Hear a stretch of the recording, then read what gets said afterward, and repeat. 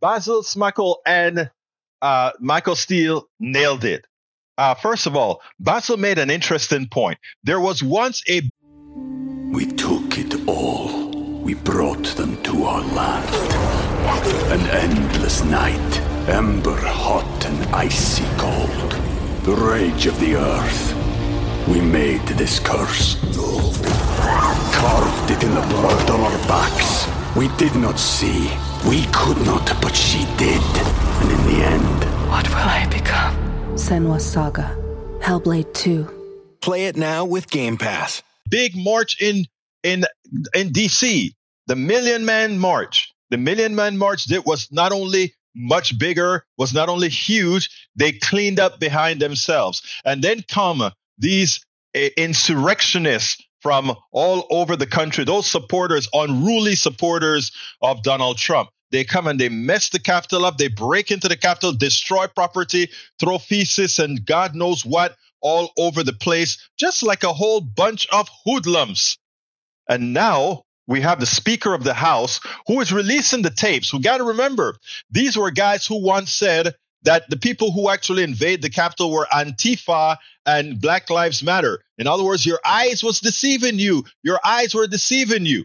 But now that they're going to release all these tapes so that you can make your mind up whether it's an insurrection or not, they want to blur out all the faces of the people as if the Department of Justice doesn't have the original tapes. But for the audience, because you know how they try to convince the audience of things that are not, so that the audience would act like unruly criminals and put some fear into, let's say, the Justice Department, etc., if they would let them.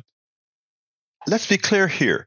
No protection for these guys. The Speaker of the House is not only a hypocrite, he's actually someone who is supporting yet another insurrection. Let's listen to what Michael Steele had to say, as well as Basil Smackel, and then we'll take it on the other. I was one of a million black men on the Mall in 1995 in the Million Man March. Not one of us stormed the Capitol. In fact, we cleaned up after ourselves. If any one of us had ever done anything coming close to what those insurrectionists have done, I would not be here on this at this desk with you today. But the fact that you have individuals who are supporting Donald Trump, who have like-minded support and colleagues in Congress that are keen on protecting them. It doesn't really speak to what happens if Donald Trump becomes president. It really speaks to who we are as a country today, whether he's president or not. That this is something that members of Congress are willing to do to protect folks who are trying to overthrow the government. And yet, Michael Steele, this will be the first presidential election since January 6th. We always return to this question of saliency, right? Will it motivate voters? We know that this exists as sort of a Rorschach test for where you are politically. If you are Democrats, how do you keep what happened on January 6th in the foreground? Do you want to? We took it all. We brought them to our land. An endless night, ember hot and icy cold. The rage of the earth. We made this curse.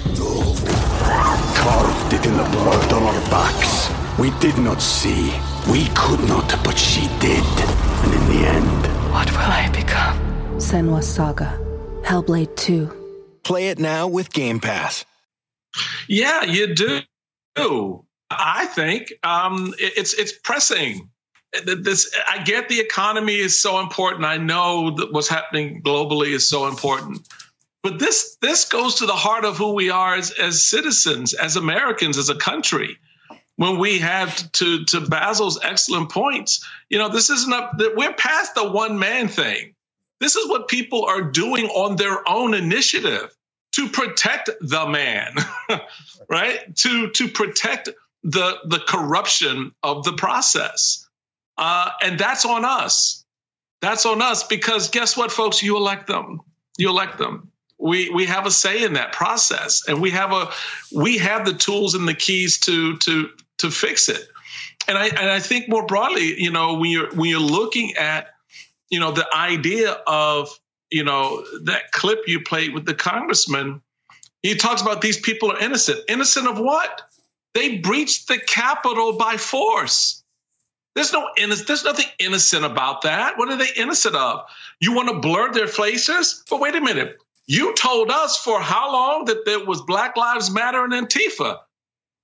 Why would you want to blur their faces? Are you protecting Black Lives Matter and Antifa now because you spent the last few years haranguing the hell out of them for the least little thing?